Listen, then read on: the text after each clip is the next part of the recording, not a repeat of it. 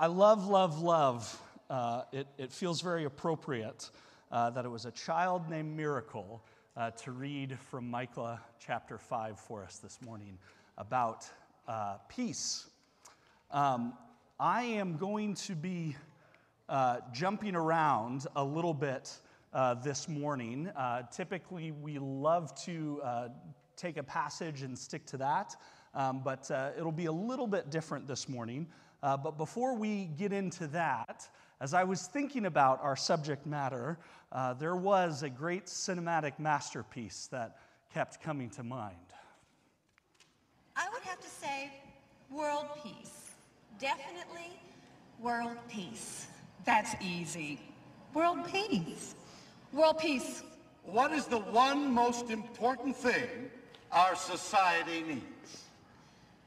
That would be harsher punishment for parole violators, Stan.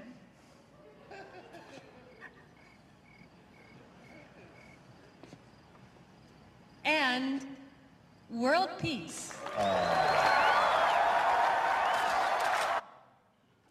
Yes, of course, that was Sandra Bullock giving an Oscar-worthy performance in the great 2000 classic Miss Congeniality. And sometimes when we think about the idea of peace, we think about this in these same kind of maybe platitudes that often mark our public discourse. Sometimes we think about peace only as it pertains to war or global conflict. But this morning there is an idea that I want to get across of peace being so much more. And the main thing that I want to get across this morning is that Jesus coming means we can have peace with God. Jesus coming means that we can have peace with God. What I want to do is look at a whole bunch of passages of Scripture that kind of set the stage for what we are talking about this Advent season with Jesus coming and what that means for us and what the idea of peace found within Scripture really means and maybe what it has to do with us today. And first, I want to say what peace isn't. Peace is not just the absence of conflict. When we think about peace, or even the way that some of the pageant contestants would say, world peace, we think of this in terms of everyone putting down their guns and tanks and weapons, and let's just not have fighting anymore. And I have to confess, I think that as I look around and just thinking through it, and as I was jotting things down, it was like, man, there is so much more conflict, armed conflict with weapons and casualties around the world, sometimes than we can remember. But I think of, what if Israel and Gaza just put down their weapons completely and there was no more fighting? What if Russia and Ukraine ceased their conflict and Russia stopped their invasion and they went back and there was no more fighting? What if the Yemeni civil war just went away because we all put down our weapons and there was no more fighting or deaths? Or the civil war in Sudan, or the Ethiopian government with the TPLF in the northern part of the country, or any number of other conflicts around the world. Then would we have world peace? Would we achieve real, true, lasting peace? The kind that we see in Scripture, the kind that God promises? I would argue no, because there is still in that something missing. And that is sort of the point. What I want to look at is from the earliest time that peace as an idea, as an entity is introduced in Scripture, it is that peace is about making things whole, complete, and right again. If you have a copy of Scripture in front of you, turn with me, if you would, to Exodus chapter 21, and I want to kind of look at and reflect on the last couple of verses from Exodus 21 and into the first several verses of chapter 22. Exodus 21, starting in verse 33. When a man opens a pit, or when a man digs a pit and does not cover it, and an ox or a donkey falls into it, the owner of the pit shall make restoration. He shall give money to its owner, and the dead beast shall be his. When one man's ox butts another's so that it dies, they shall sell the live ox and share its price, and the dead beast also they shall share. They shall share. Say that 10 times fast. Or if it's known that the ox has been accustomed to gore in the past and its owner has not kept it, he shall repay ox for ox, and the dead beast shall be his. No, I'm not going to read the whole passage. Some of you are going, is he going to read this whole thing from the Levitical law? Yes, of course, as we ruminate on that classic Christmas passage from Exodus chapter 22. You guys are going, what is he talking about? Well, let your eyes kind of wander over the next 15 verses in Exodus chapter 22, and you'll see this same phrase repeated. Whenever something happens socially, whenever there is conflict, whenever someone wrongs someone else, whether by property or your animal or husbands and wives or whatever, we have to make restoration. Or maybe your Bible uses the word restitution. Sometimes it might say compensation. If you have an older translation of Scripture, maybe the King James Version or the ASV or something like that, it might even say, make it good. And it's interesting because the word that is used here is a Hebrew word with which I think many of us are already familiar. It is the word shalom. It is peace. It is this idea of what biblical peace really is, found even in the sort of social covenant among the people, among the municipal codes, if you will, of the children of Israel wandering in the desert, are these rules, these statutes that say, look, when something happens, you're meant to make it right. You're meant to make restoration. Peace is about making things whole, complete, and right again. And this idea of shalom, even early on in Scripture, is presented to the people. But there's something interesting that happens whenever maybe we wrong one another. And you can, I don't know how many of your oxen gored somebody else's oxen this week, or you didn't have a pit that was properly covered, or whatever, I don't know. But if your Honda gores another man's Mercedes, you ought to make, you can fill in the blanks. We forgot to cover the pool and someone fell in. Okay, it's the same thing. But let's say if I got super irritated with you and I was very mad and I went out into the parking lot and I slashed all 4 of your brand new, just put on winter tires. And then later I came to my senses and I said, that wasn't right. I'll pay for the tires, and I even spent time and I put them on again. Everything's good, right? Maybe. Or maybe, if you have a shred of common sense, you will eye me with a little bit more suspicion. You might not trust me quite as much because I have done this thing that harmed you. And that is at the heart of all of the laws that govern the people of Israel, even before they entered the Promised Land. It was, listen, other human beings bear the image of God. And when we do things to each other, it's sort of like vandalism. It kind of mars the image of God in somebody else. And even after we have made restitution, our relationship has been harmed. And in fact, that's why, as you read on, and especially into Leviticus, it prescribes the necessity of these offerings, including a guilt offering or a sin offering or even a peace offering. Because we have harmed God. We have hurt the image of God. I have vandalized this person who bears God's image. And so peace still needs to be made. And in fact, there even still is something that's kind of missing in our relationships that are hurt and broken. There is still an additional wholeness, restitution, restoration that needs to happen. That is the biblical concept of peace. That is shalom. There is this idea that peace is about wholeness. It is so holistic. In fact, quite often in Scripture, the same word is used to inquire about someone's general health, about someone's general well-being, about how you're doing, how's your household, how's your work.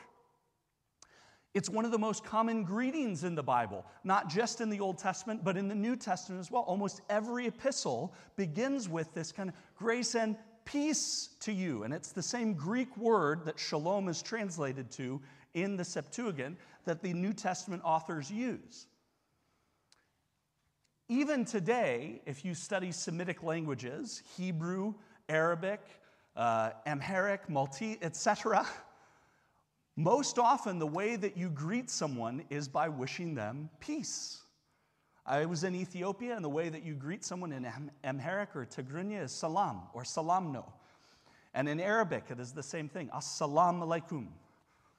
And in the same way, in Hebrew, you greet one another by saying shalom, peace. And it's a way of inquiring about someone's sort of overall holistic well-being. Peace also brings this idea of order. Peace has to do with things being sort of organized, lined up, expected. I have 4 young boys. My house is chaos constantly, okay? I was telling someone this morning, our old home in Nebraska had 12-foot ceilings, and there were raspberry stains on the ceilings, okay? That's what my house is like. I crave order. I crave systematic, like, can't we just do things by the book? Can't you just listen to me? And there is something in us that craves this idea of things being made right, that longs for God to put everything in its proper place. In fact, peace is set up as this sort of antonym to chaos. Read in the New Testament, in 1 Corinthians 14, verse 33, Paul says this, "For God is not a God of confusion, but of peace." He's saying, listen, there is order in the character of God. This is what God is bringing to the world, a sense of order and things being right and expected and peaceful.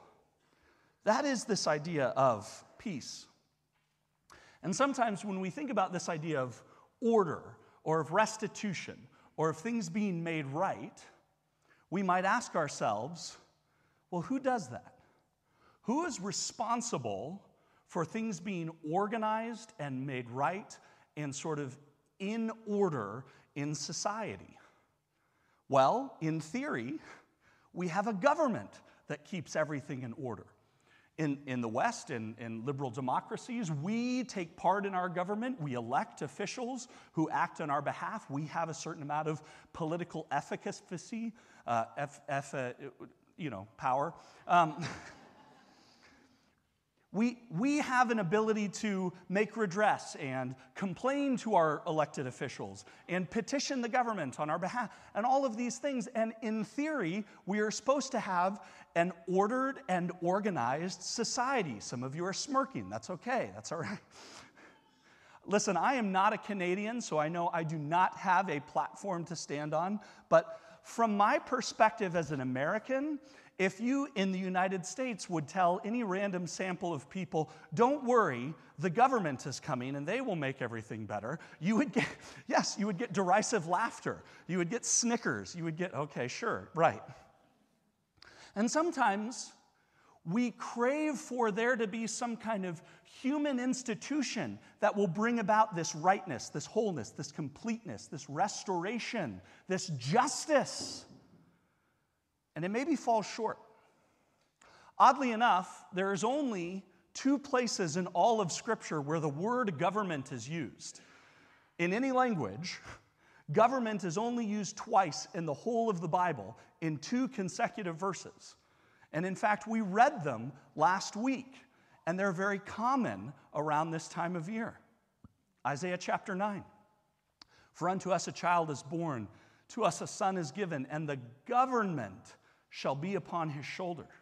And his name shall be called Wonderful Counselor, Mighty God, Everlasting Father, Prince of Peace." The very next verse, Of the increase of his government and peace, there will be no end. On the throne of David and over his kingdom, to establish it and uphold it with justice and righteousness. From this time forth and forevermore, the zeal of the Lord of hosts will do this. And there is this sense of, as human beings, we crave justice and righteousness and order and completion and restoration and things to be set right. But we look around and there's a severe lack of that often. We crave this. And that is the promise of the Messiah. I want to spend a lot of time here in the book of Isaiah this morning. And even, as I'm talking about and thinking about the way we study through books, and I was soliciting some feedback about Hebrews, and certainly if anybody else has, I would love to hear any thoughts or feedback, ideas that you have, but there are times when I think, man, I'm just flying through this book. We are just, we're going light speed, and I'd love to spend a little more time digging in. But at the same time, you go, okay, 13 weeks, we're trudging through this. And then I look at a book like Isaiah, and I say, there's no way we're going to spend 66 weeks going through the book of Isaiah. It's just not practical. And yet, Isaiah is a wonderful and rich book, and I commend it to you all to read, especially this time of year. And what I want to do this morning is take just a brief, very brief, far too brief look at the book of Isaiah, because I think it is particularly prescient this time of year. Isaiah ministered at a time in the southern kingdom of Judah when the northern kingdom of Israel was under attack from Assyria. They were in the process of being invaded, captured, carried off into exile. And there was a sort of ethnic cleansing of the Jew, where the Assyrian mindset was to come in and just intermarry and dilute the sort of bloodline of the people so that they were all Assyrians. Okay, and that's where hundreds of years later in Israel you have Samaritans that the Jews don't really care for because they don't think of them as purely ethnic Jews, and there's animosity there. And all of this is going on with the southern neighbors, the kingdom of Judah, next door, going, are we next? Are we also going to fall prey to this invading empire? And Isaiah, along with others, Micah, that we read a little bit this morning from, they prophesied during this time. And when we think about Isaiah in particular, Isaiah is known as this sort of fire and brimstone, this doom and gloom prophet. He talks a lot about God's judgment. He talks a lot about the anger and the wrath of the Lord being poured out. And we can get this mindset of Isaiah saying to people, yes, even though not Assyria, there's another big bad empire that's coming, and they're going to wipe you out because you haven't followed the Lord. And that's only half the story, because all throughout Isaiah, there is peppered in a constant refrain of hope, of Isaiah saying to the people, yes, you're going to experience exile. Yes, you're going to experience God's judgment. Yes, you're going to experience wrath and a whole lot of really awful and difficult and hard to swallow things in your life. But there is still hope. And Isaiah prophesies a bunch about this coming Messiah, a chosen one, an anointed one that God himself is going to send to set everything right, to bring about restoration and order and righteousness and peace. Let me give you just a sampling from Isaiah 2. He shall judge between the nations and shall decide disputes for many peoples, and they shall beat their swords into plowshares, their spears into pruning hooks. Nation shall not lift up sword against nation, neither shall they learn war anymore. Man, wouldn't that be great? Jumping to chapter 35, then the eyes of the blind will be opened, the ears of the deaf unstopped. Then shall the lame man leap like a deer, the tongue of the mute sing for joy. For waters break forth in the wilderness. Streams in the desert, and the burning sand shall become a pool, and the thirsty ground springs of water. In the haunt of jackals where they lie down, the grass shall become reeds and rushes. And a highway shall be there, and it shall be called the way of holiness. The unclean shall not pass over it. It shall belong to those who walk on the way. Even if they are fools, they shall not go astray. No lion shall be there, nor shall any ravenous beast come upon it. They shall not be found there, but the redeemed shall walk there. And the ransomed of the Lord shall return and come to Zion with singing, and everlasting joy shall be on their heads. They shall obtain gladness and joy, and sorrow and sighing shall flee away. Are you getting the picture in his head? All of these bad things, all of these troubled times, they're going to be no more. There is coming a day when God himself will come and make everything right and bring order and restoration and, in a word, peace. I want to commend this week to you, especially Isaiah chapters 54 and 55. 54 starts like this: Sing, O barren one who didn't bear. Break forth into singing and cry aloud, you who have not been in labor, for the children of the desolate one will be more than the children of her who is married, says the Lord. You who long for children, guess what? There's a day coming when God's going to bless you. It uses this picture of a barren woman longing for children and for her to be satisfied. Or even the next chapter. This is like this is still in 54. This is like the days of Noah to me, as I swore on the waters of Noah should be no more, and go over the earth, so that I have sworn I will not be angry with you, and I will not rebuke you. For the mountains may depart and the hill be removed, but my steadfast love shall not depart from you, and my covenant of peace shall not be removed, says the Lord who has compassion on you. And jumping into the next chapter, come, everyone who thirsts. Come to the waters. He who has no money, come, buy, eat. Come buy wine and milk without money and without price. Are you hungry? Are you poor? Are you longing for something? Come and take in abundance. This is the picture Isaiah is painting of a Messiah who is going to come and restore God's creation and make everything right.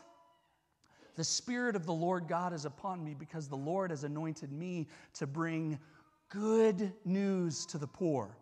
He sent me to bind up the brokenhearted, to proclaim liberty to the captives, and to the opening of the prison to those who are bound.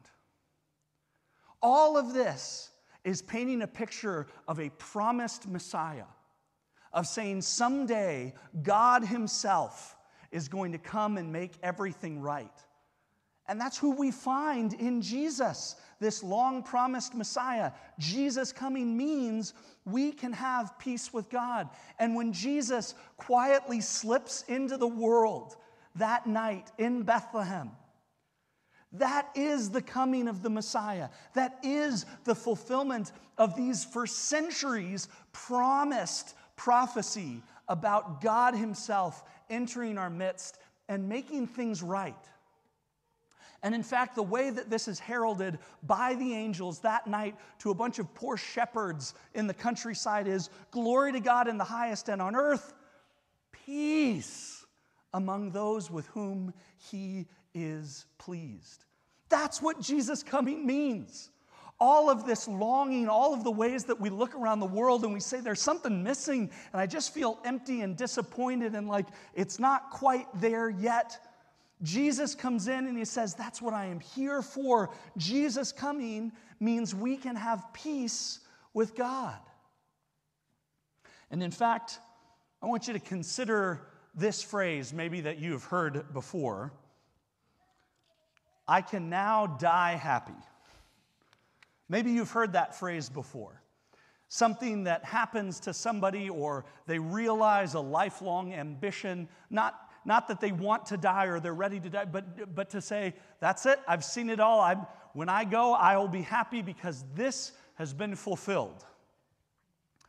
Well, someone in Scripture basically says this verbatim.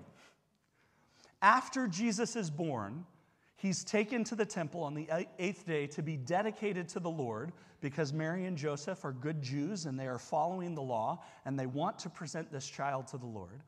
And as they come into the temple, there is this old man who is there, who has been promised by God that he would not see death until he got to meet God's promised Messiah.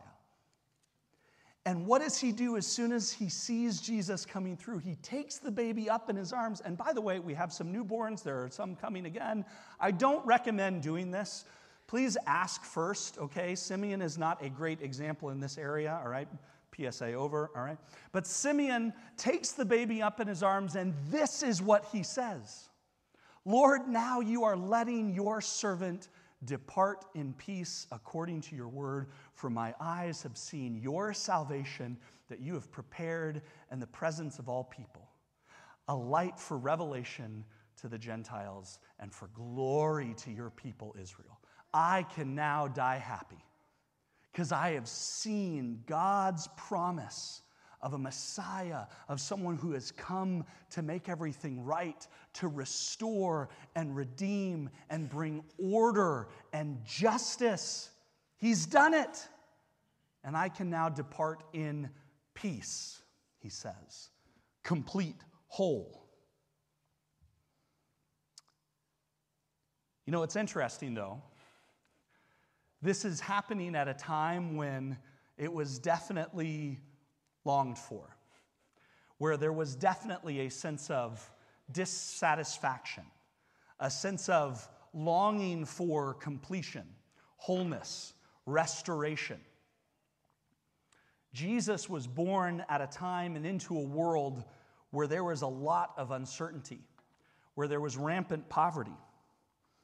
You know, Mary and Joseph and the shepherds that heard these angels proclaim glory in the highest, they lived in a time where they had this constant upheaval and uncertainty, where they've had just recently hundreds of years of empire after empire coming and taken over. And even after the Babylonians, it was the Persians, and after the Persians, it was the Greeks. After the Greeks, you've got the Maccabees, and then the Hashmoneans, and then the Herodian dynasty, and even that is sort of taken over by Rome. And by the time that Jesus comes, they're living in a Roman-occupied place. In fact, Herod, this Judean king, is called a client king of Rome. And the taxes on the people were incredibly high, 50 to 60%. And if you think of high taxes in a good, well-functioning society, those things all go for the betterment of society, to care for the least among us, for the poor, for those down on their luck, for those that need a hand up, or to care for our infrastructure, to bring order and restoration to our society. That's not what's happening at the time. That tax money is going to faraway rulers just to make them richer. And you can imagine the people there craving this peace, craving this justice, this order, this restoration for a God who has long promised that he would come and make things whole and complete and right again. And still they feel that. And even with Jesus, there is a sense of still feeling like there is something still yet to come. In fact, even as we sang before, Jesus was a different kind of king than they expected. This line stuck out to me. Jesus, this king from the manger, could have marched into the heart of Rome, but that's not what he did. He ruled in a very different way, and in fact, he gave up his life in service. But rest assured, Jesus is coming again. He is coming. And he will make all things right. And in fact, the reason that we can rely on that promise that he is coming again is because he did it once before. He said he would come, and he did. For hundreds of years, there was prophecy that the Messiah would come, and then he did. And we can have faith and trust in a God who is who he says he is and will do what he promised he would. And that is the peace that the Messiah brought Jesus that night in Bethlehem and for all of his life. Well, so what? So they had peace. So they experienced this Messiah. So Simeon got to see this baby boy and hold him in his arms and say, "Thank you, God, you've let me see him. Now I can depart in peace." What does this have to do with us? Well, first I would argue that Jesus is still our peace. In the New Testament, even after Jesus' ascension, Paul writes this to a church in Ephesus. He says, "But now in Christ Jesus, you who were once far off have been brought near by the blood of Christ, for he himself is our peace," echoing the promise that we read from Micah chapter 5, that God himself will be your peace. Paul is saying to them, that is Jesus. He himself is our peace, who has made us both one and has broken down in his flesh the dividing wall of hostility. Jesus coming means we can have peace with God. In all of the ways that we find ourselves longing and wanting justice and order and wholeness and restoration and completion, we can experience that in Jesus. We can experience that as we learn to follow Christ and live the way that he taught his disciples to live. One of the early church fathers in the 4th century, a guy from North Africa named Augustine, said this: "You have made us for yourself, O Lord, and our hearts are restless until they rest in you."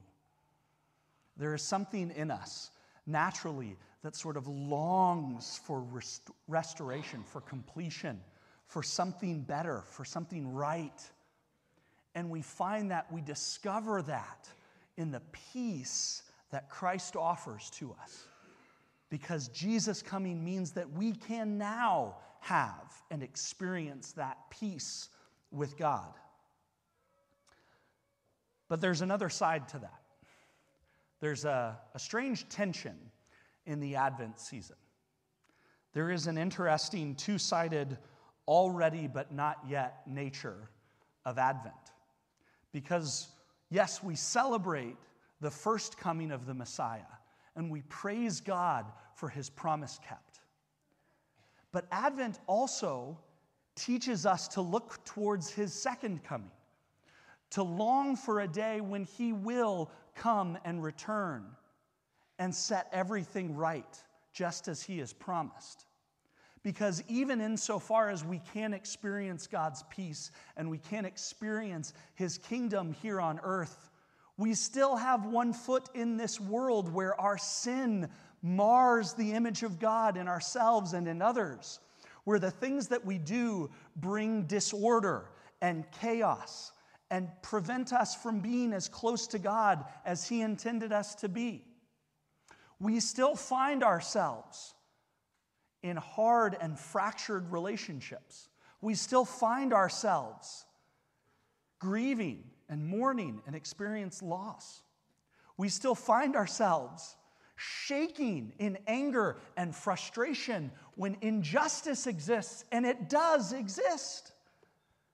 And part of experiencing God's peace, especially here at Advent, is it opens our eyes to all of the ways that we have not yet quite perfectly experienced God's peace that he offers. And in fact, my favorite author, Lewis, puts it this way in his seminal work, Mere Christianity. He says this: "If I find in myself a desire which no experience in this world can satisfy, the most probable explanation is that I was made for another world." Do you find yourself relating maybe to the people to whom Isaiah prophesied? Are you thirsty? Are you poor? Are you restless? Are you barren, disappointed, longing for something? Are you wronged, mistreated, in need of restoration? Are you aching for restitution? Are you pining for a world where God himself will enter our humanity and make everything right? That's good. That is exactly where we ought to be. And though it is painful, that is the feeling that we ought to have. And even in so many of the Christmas songs that we sing, we are meant to have this same emotion, identifying with the people in first century Judea. The hopes and fears of all the years are met in thee tonight.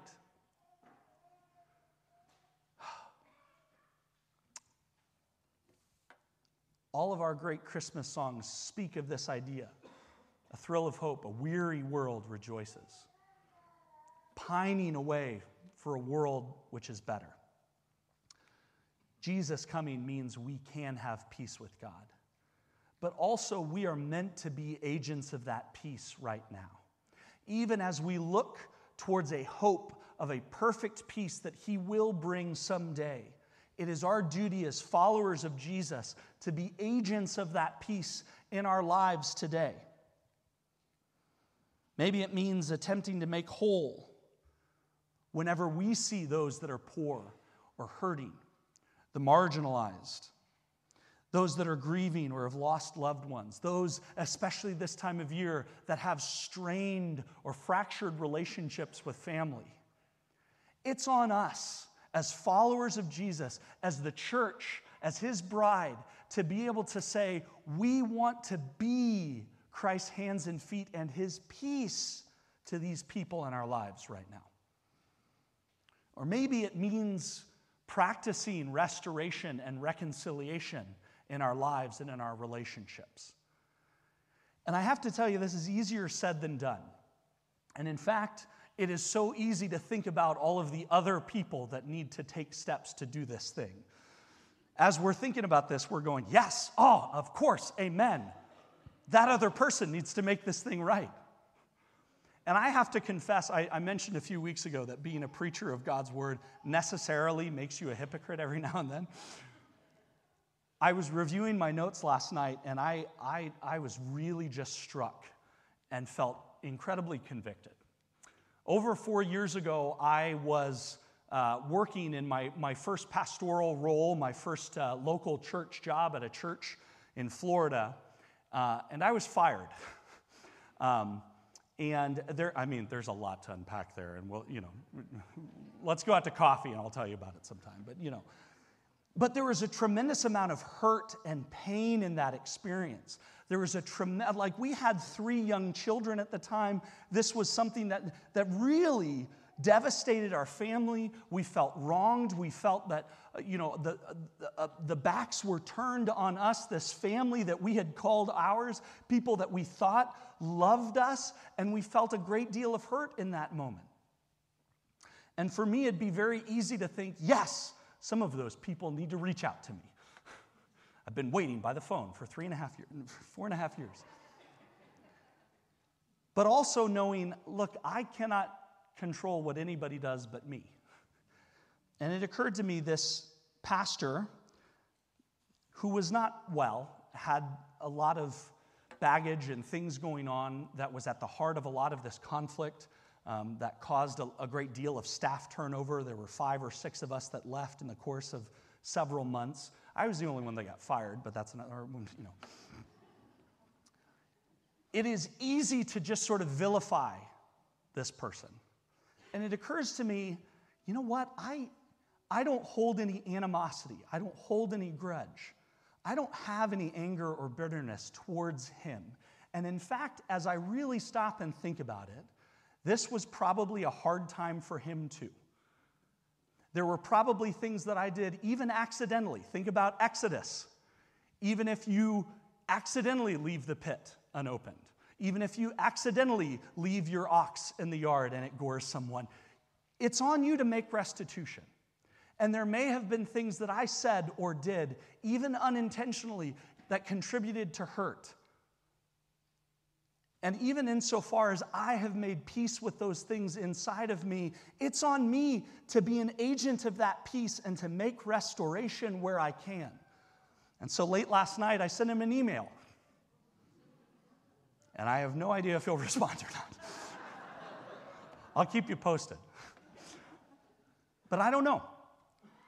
But something in me felt a conviction to say, you know what? Even if I felt like I was wronged, like I was the person that was hurt and scarred, like restitution and restoration and wholeness need to be made to me, what can I do?